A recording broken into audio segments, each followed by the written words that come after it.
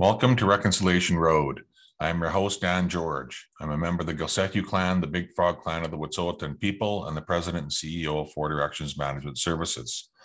Here on Reconciliation Road, we seek to build bridges of better understanding with the hopes of creating a markedly different future for our children and grandchildren than the often painful memories of our elders. Daily, I am privileged to work with amazing leaders all across British Columbia and Canada who are advancing the positions of Indigenous peoples in all kinds of ways. As a professional facilitator who works to create safe, respectful spaces for rich and meaningful dialogue to occur, I specialize in bringing disparate groups of people together to discuss pressing matters, essentially helping apples talk to oranges. I am starting this podcast so that I can share these conversations with everyone. Reconciliation Road is a journey towards a greater understanding for reconciling the competing values and viewpoints of Indigenous peoples, industry, and the Crown.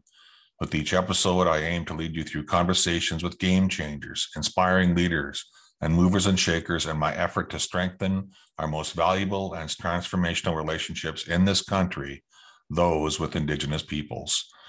Many people became familiar with the term reconciliation because of the work of the Truth and Reconciliation Commission of Canada. The commission was formed as part of the largest class action settlement in Canadian history when residential school survivors sued the Canadian federal government for harms caused by residential schools. The commission was established with the purpose of documenting the history and lasting impacts of residential schools on Indigenous children, their families, and their communities. In June 2015, the TRC released an executive summary of its findings, along with 94 calls to action regarding reconciliation between settlers and Indigenous peoples. More than 150,000 First Nations, Métis, and Inuit children are forced to attend these schools, which were established with the intention of destroying Indigenous culture by assimilating Indigenous children into European Christian culture. The Commission officially concluded that the residential school system amounted to an attempt at cultural genocide. As acknowledged by the Truth and Reconciliation Commission, harms committed against Indigenous peoples were not limited to residential schools, but involved a long history of settler colonialism, including the displacement of Indigenous peoples from their traditional territories, theft of resources, violence, and outlawing of traditional cultural and spiritual practices. These are not issues of the past.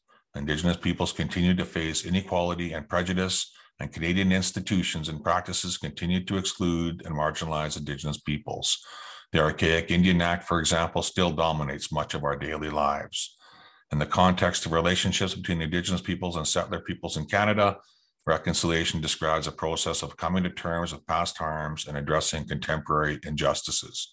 It also means respecting Indigenous sovereignty and building equal and reciprocal relationships between Indigenous peoples and settler peoples.